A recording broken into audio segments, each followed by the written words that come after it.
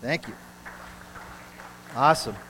So, parents, you're going to maybe have some dialogue with your kids about baptism, about how significant it is and what it means. And sometimes it's hard to determine, like, when are they ready to be baptized? And I would encourage you, as you have the conversation, if you feel like they have an understanding at their age of the gospel, of what Jesus has done for them, and you feel like they're ready to make that decision, that I would encourage you to allow them to do that.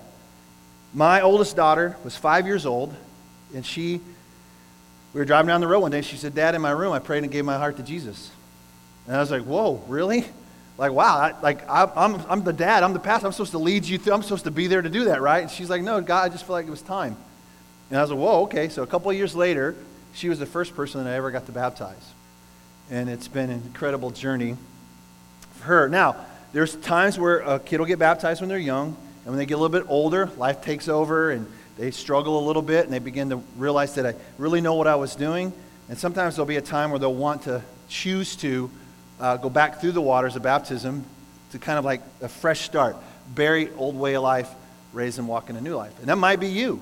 That might be you today. You might be here today and say, that's something I've thought about. I've encouraged you guys to consider it. And if you're here today and you think, is it too late? No, it's not too late. We actually have a couple pairs of shorts and a couple t-shirts and some towels.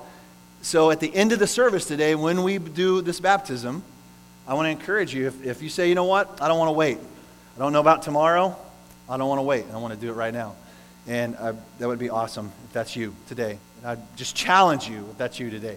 Jennifer, once you come on up, and we're not getting baptized now. She's going to share a little bit. She's going to share a little bit about her journey that she's been on recently. And then I know I talked with Joe earlier too. Like, if you have been going through this community Bible experience, if you've been getting involved in a community group, and God's done some neat stuff through the Word of God in your heart, and you just want to share a brief testimony of what that looks like and what God's been doing in your heart, I would love for you to come and share that. All right. So I know Joe said he would too. Joe, why don't you come on up? And if anybody else, if you feel like you have a word today, then I would ask you to do that. So this mic's on.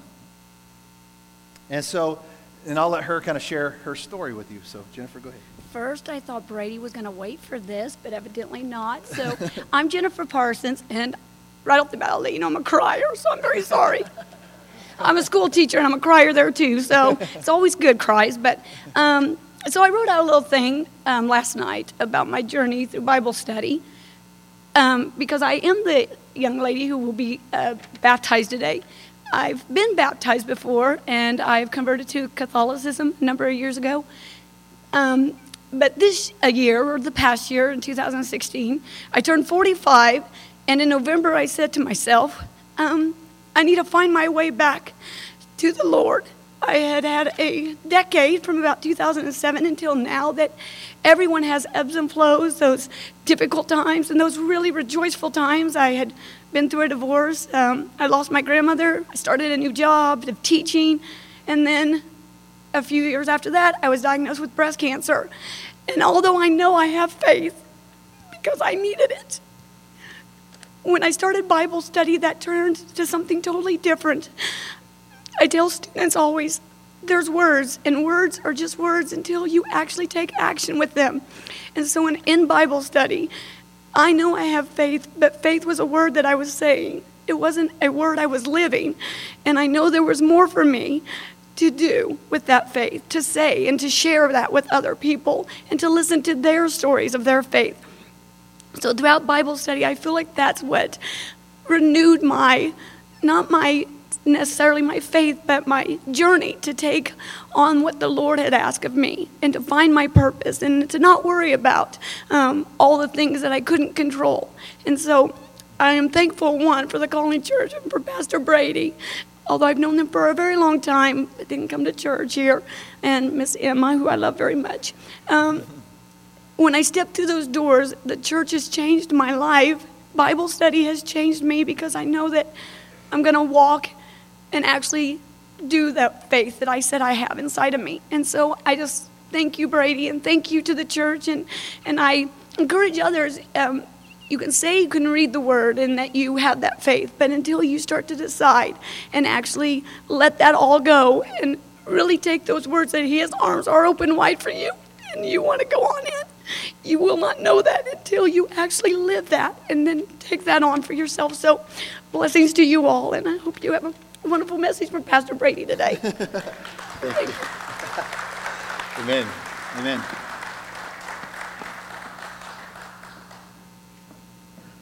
It's okay for her to cry, Joe, but you're not going to cry, are you? I doubt it. I doubt it. I don't know. I got my notes here. There you go. Yeah. I am looking over this crowd here, and I would assume that everybody's read the Bible and everybody knows what the whole thing means. Well, I didn't, and I haven't. And I spent the last 8 weeks reading the New Testament. And I'm telling you, it is an awesome experience to go through that study. It opened my eyes like they've never been opened before, and opened my heart. It was a great, great story. And we went through it in 8 weeks. I've tried to read the Bible 75 times, and I get like through 2 chapters and I give up because it's so hard to understand. This study makes it very, very clear and simple. So if you didn't get a book, borrow one from somebody and go through it. And grab some people and put them together and go through it, because it will absolutely change the way you think and the way you view God and what he can do and the awesome things that are coming for us. When the tribulation comes, reading Revelations was a scary, scary experience. But when we got through it and tried to understand it, which you really don't, but you kind of get what's going on. God tells us not to try to understand everything, because if we do, we will fail. We will fail if we try to understand everything. So just put your faith in God and just say, it's all yours. I'm here. I'm here as your humble servant. And I just thank Pastor Brady for putting that study in front of us and also giving me the 3 minutes he told me I had to talk about the experience and what really went on. So thanks very much. You're welcome.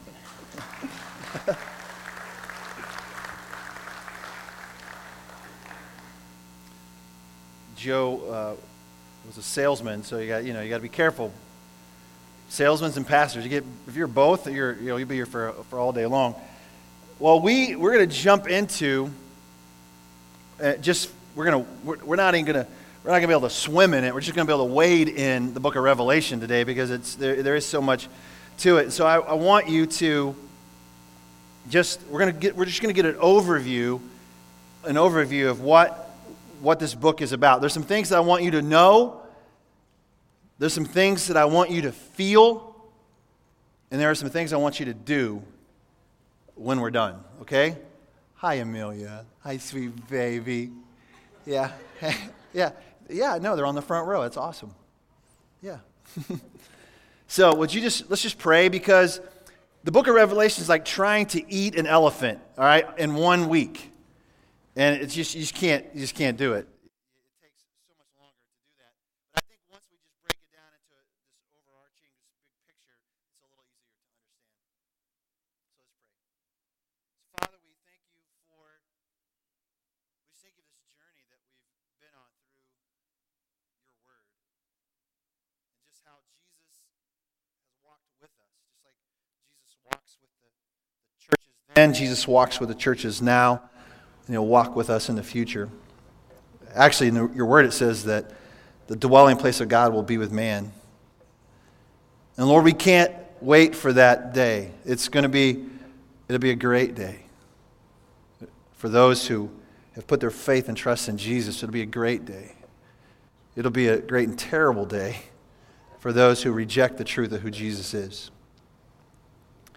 And so until that day, Lord, we'll continue to live out our faith. We'll continue to put it into practice. We'll continue to encourage others to know this Jesus that has changed us. Thank you for the people that you put around us, whether they be sitting right next to us today or the ones that we come in contact with throughout our work week or through school, or even the ones that we have yet to meet, but you're going to place them in our life for a purpose. We thank you for them. So would you unpack this word in such a way that we can just receive it and walk it out all the days of our life. We just thank in Jesus' name, amen. So many different resources and so many different voices in the world today about the meaning and of all the symbolism, all the things that are going on in the book of Revelation. One of the people that I respect and trust for his just teaching and his education and his ability to rightly divide the Word of God is a guy named David Platt, who is now he's the Southern Baptist Convention's International Mission Board's president.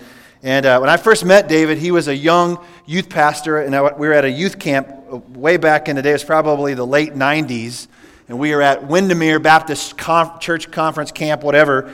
And this guy walked in, and he had memorized like the last 5 chapters of the book of Psalm and just rattled it off just through memorization. The guys loved the Word of God, and I began to develop a respect for him then. And he's about 10 years younger than I am, but has done some incredible things. Wrote the book called Radical.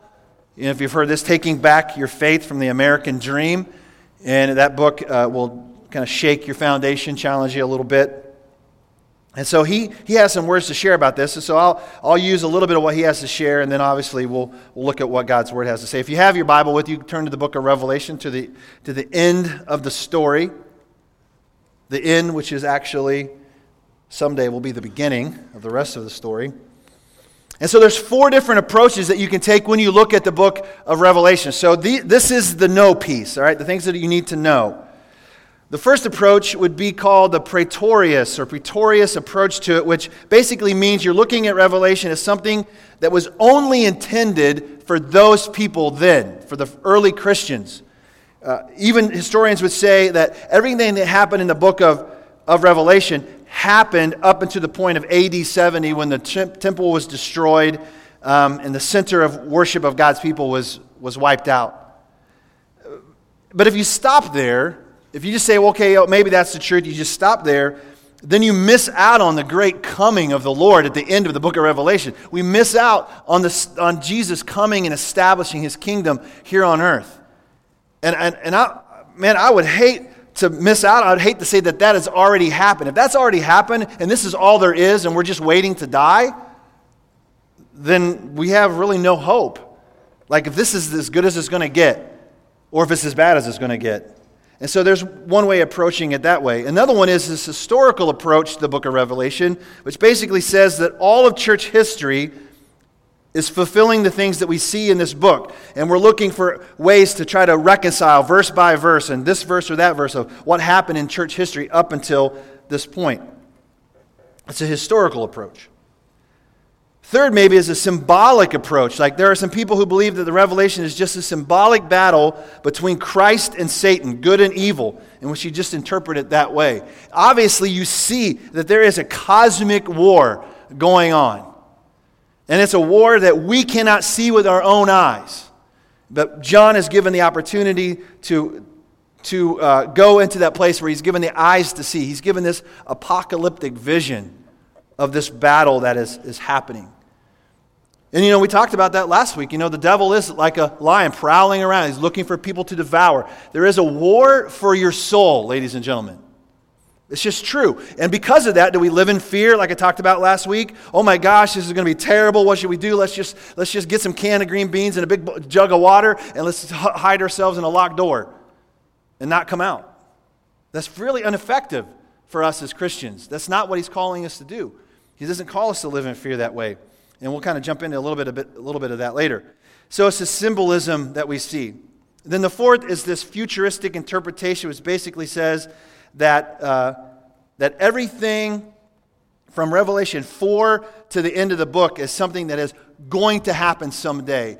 And this is probably the way most modern day American Christians view this book. Like, it hasn't happened yet, but it's going to happen. Okay? So we're waiting for it to take place.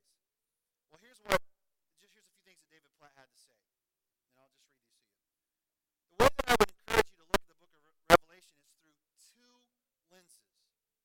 The first lens I would encourage you to look at the book of Revelation is that it was meant for first century Christians. And we'll see that here in just a minute. John is given this word, and he's sharing it with the churches. Just like all throughout the New Testament, especially as we looked at Paul's writings, Paul was given a word, and he read it to the churches. And he said, this is what you need to know right now. But as the church today, we can look back and say, this is what we need to learn right now. We need to walk in the same way. We need to apply this to our own life. And we'll see some of that at the very beginning of the book of Revelation. There was application for them. Huge application. And the gospel's effect of what was going on at their time was obviously very important.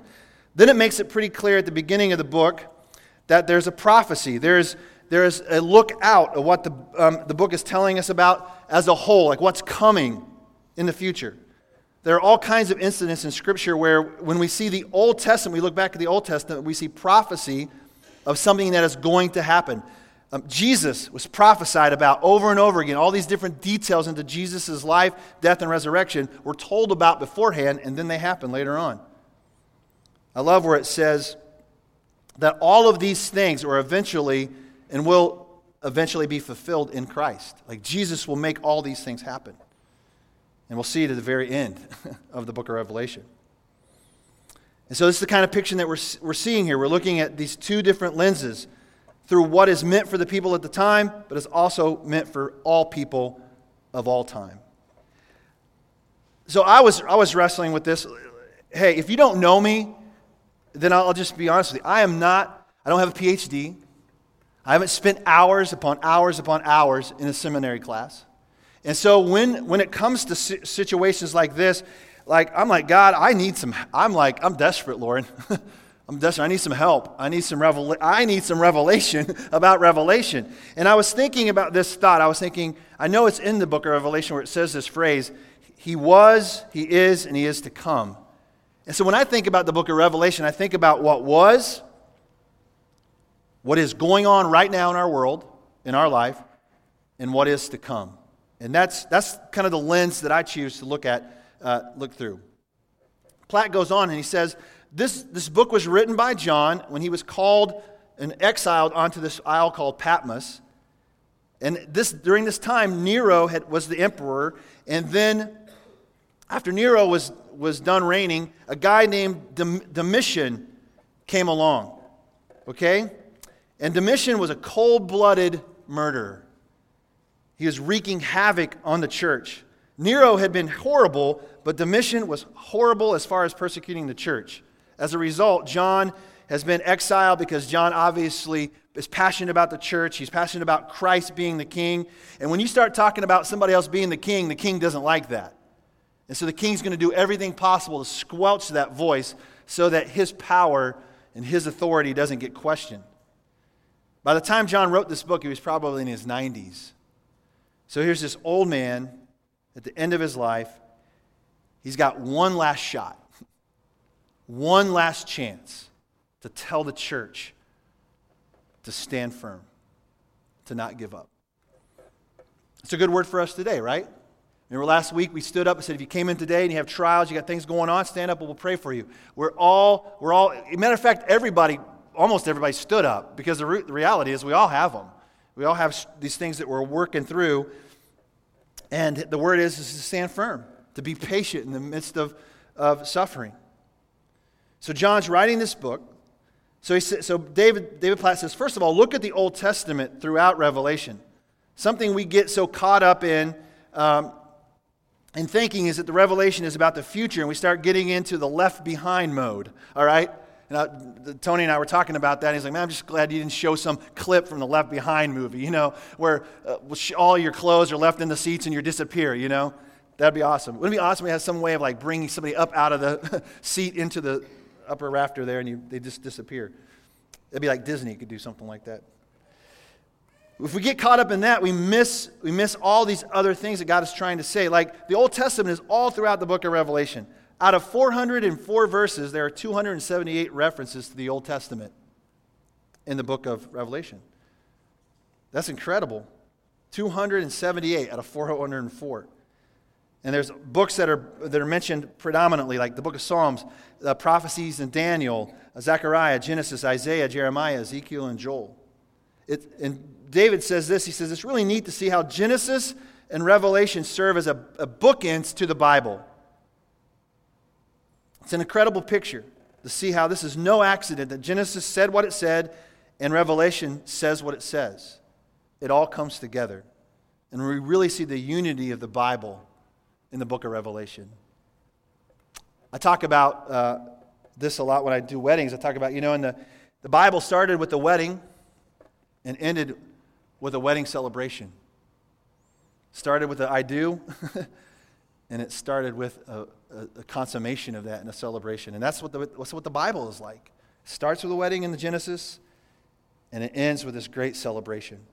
And then all the life that happens in between. So with these two lenses, what was needed at the time, what we need to hear today and in the future, let's look at the book of Revelation. So let's start at chapter 1. Chapter 1, I'm going to start at verse 4. We know the author was John. We just talked about that. John to the 7 churches in the province of Asia. He's writing to these churches because they're all in this area, in this kind of well-to-do area where Rome is the center of power. Domitian actually believes that he is God, that he is the king. Which, oddly enough, it's funny. Domitian had a real problem with his self-esteem because he was bald. And he often would wear wigs to try to offset that because he just felt so uncomfortable about himself. He was the king, but I think he probably had to overcompensate for his inadequacies and his insecurities by taking it out on other people. Do you know anybody like that? Anybody in your life that does that? That kind of takes that out on other people? Well, this is the way Domitian was. And he had power and authority to do it. It was given to him. It was kind of like it was a family thing.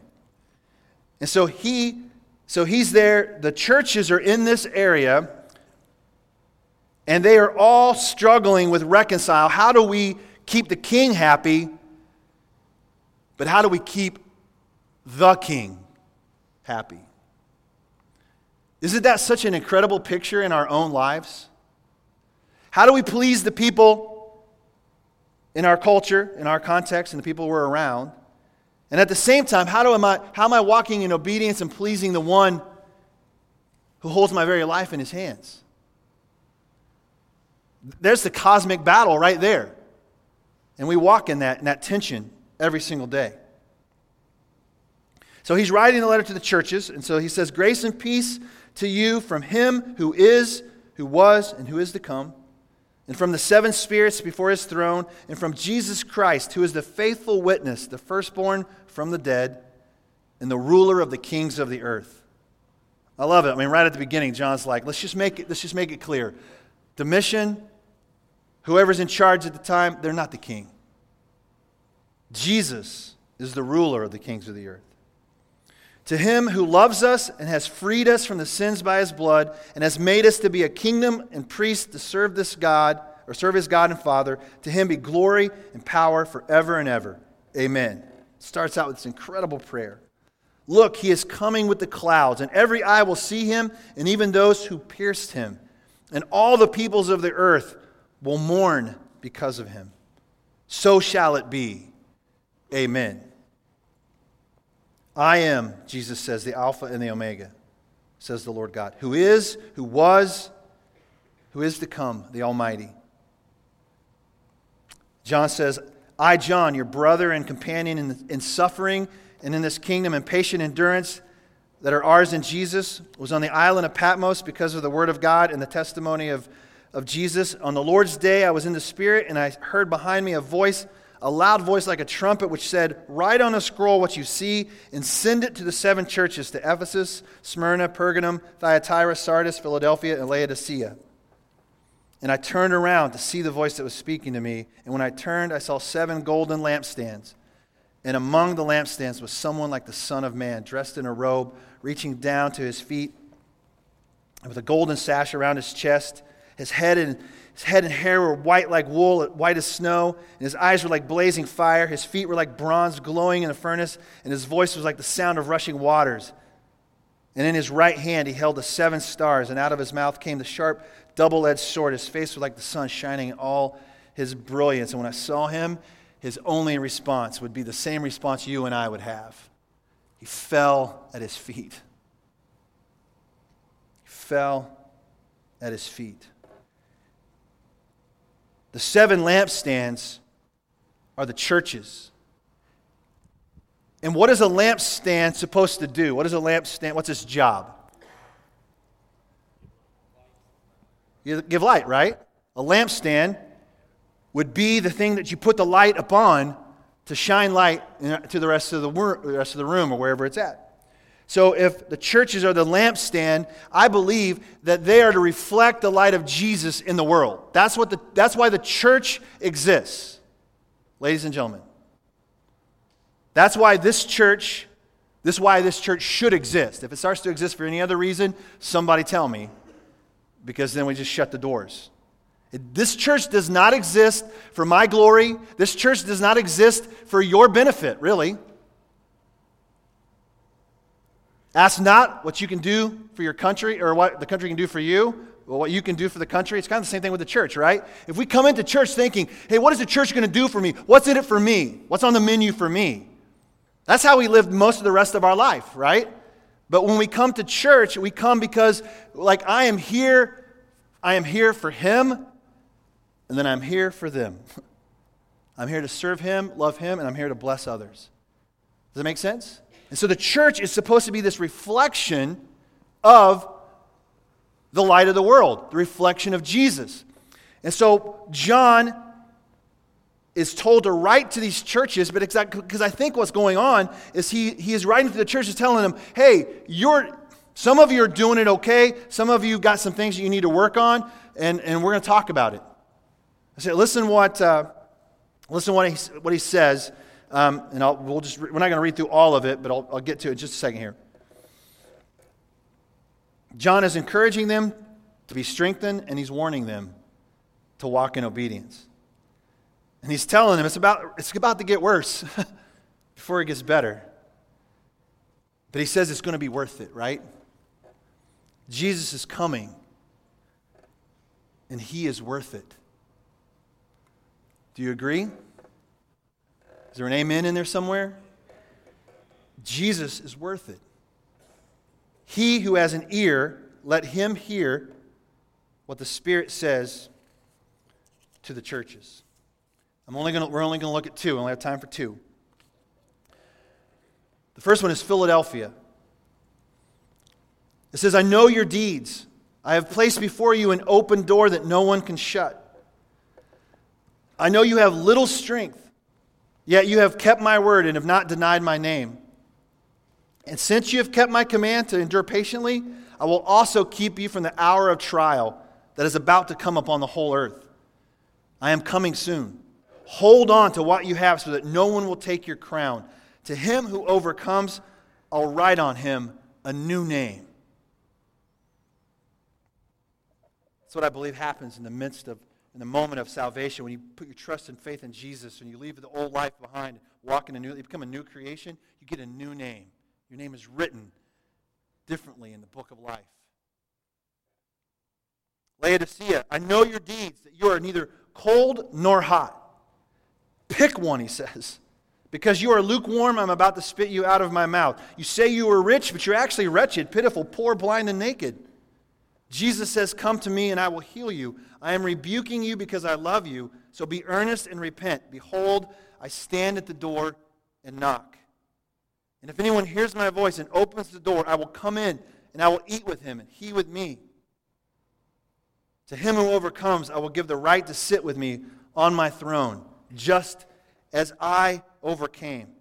Remember what Jesus said in John chapter 16, verse 33? I have told you these things so that in me you may have peace. In this world you will have trouble, but take heart, I have overcome the world. Isn't that awesome? In this world you will have trouble. Amen. But take heart, because I have overcome the world. Amen. This morning, if you have an ear, hear what the Spirit is saying to you at church. What do you think the Lord would say to churches in America? If John was writing the letter to churches in America, what would he say? What would he say to our church? I mean, we're only 3 years in. We're still toddlers, right? We're just learning to walk. We're learning to we can talk now. We're functioning. What would he say to our church? What would he say to us in the church? Well, if I had to pick out of these 7, I would pick Philadelphia. I like that. You know, you have little strength. I mean, you're really not there yet. I mean, a lot of people will never think we're a legitimate church because we don't have our own building. You know, like when are you going to get a real building? Like when I was a youth pastor, over and over again. Hey, when are you going to become a real pastor? I don't know. I thought I was a pastor. You know, like I guess I have to be like the senior pastor in order to be really completely a pastor. I don't know. Or you have to have a building to be a church. But the church is not a building. The church is people who come to the building to go out and reflect the light of this Christ that lives in them. Right? That's what the Spirit is saying to us this morning. Then John goes from being consumed. Man, we got to hustle. John goes from being consumed by his surroundings to being consumed by the worship going on in heaven. Do you see in chapter 4, in chapter 5, where these 4 living creatures that are just incredible, like what if you could just see kind of these things with your eyes? It's just unbelievable. And they were 6 wings covered with eyes all around them. Day and night, they never stopped crying, never stopped saying, "Holy, holy, holy is the Lord God Almighty, who was and is to come." You know, they were created to give worship. People, we were created to give worship, to offer up worship to the King. That's why we exist. And we all do it in a little different ways, whether it's through song or through our coming and plugging in amps to make them work, whether it's serving coffee or whatever it is. It's helping our neighbor, helping those in need. It's worship, and that's why we were created. Holy, holy, holy is the Lord God Almighty, who was and is to come. I love how John got to see that. Man, if we could see worship going on in heaven today, would it change us today? Would it adjust the way we see the rest of our world? Would it change the way we see each other? I don't know. I would think so. I don't think John was ever the same again after this. Whenever the living creatures give glory, honor, and thanks to Him who sits on the throne and who lives forever and ever, the 24 elders fall down before Him. I love it. The leaders of the church are the examples, and they fall down before Him who sits on the throne, and they worship Him who lives forever and ever. They lay their crowns before the throne, and they say, "You are worthy, O Lord, or our Lord and God, to receive glory and honor and power, for you created all things, and by your will they were created, and they have their being."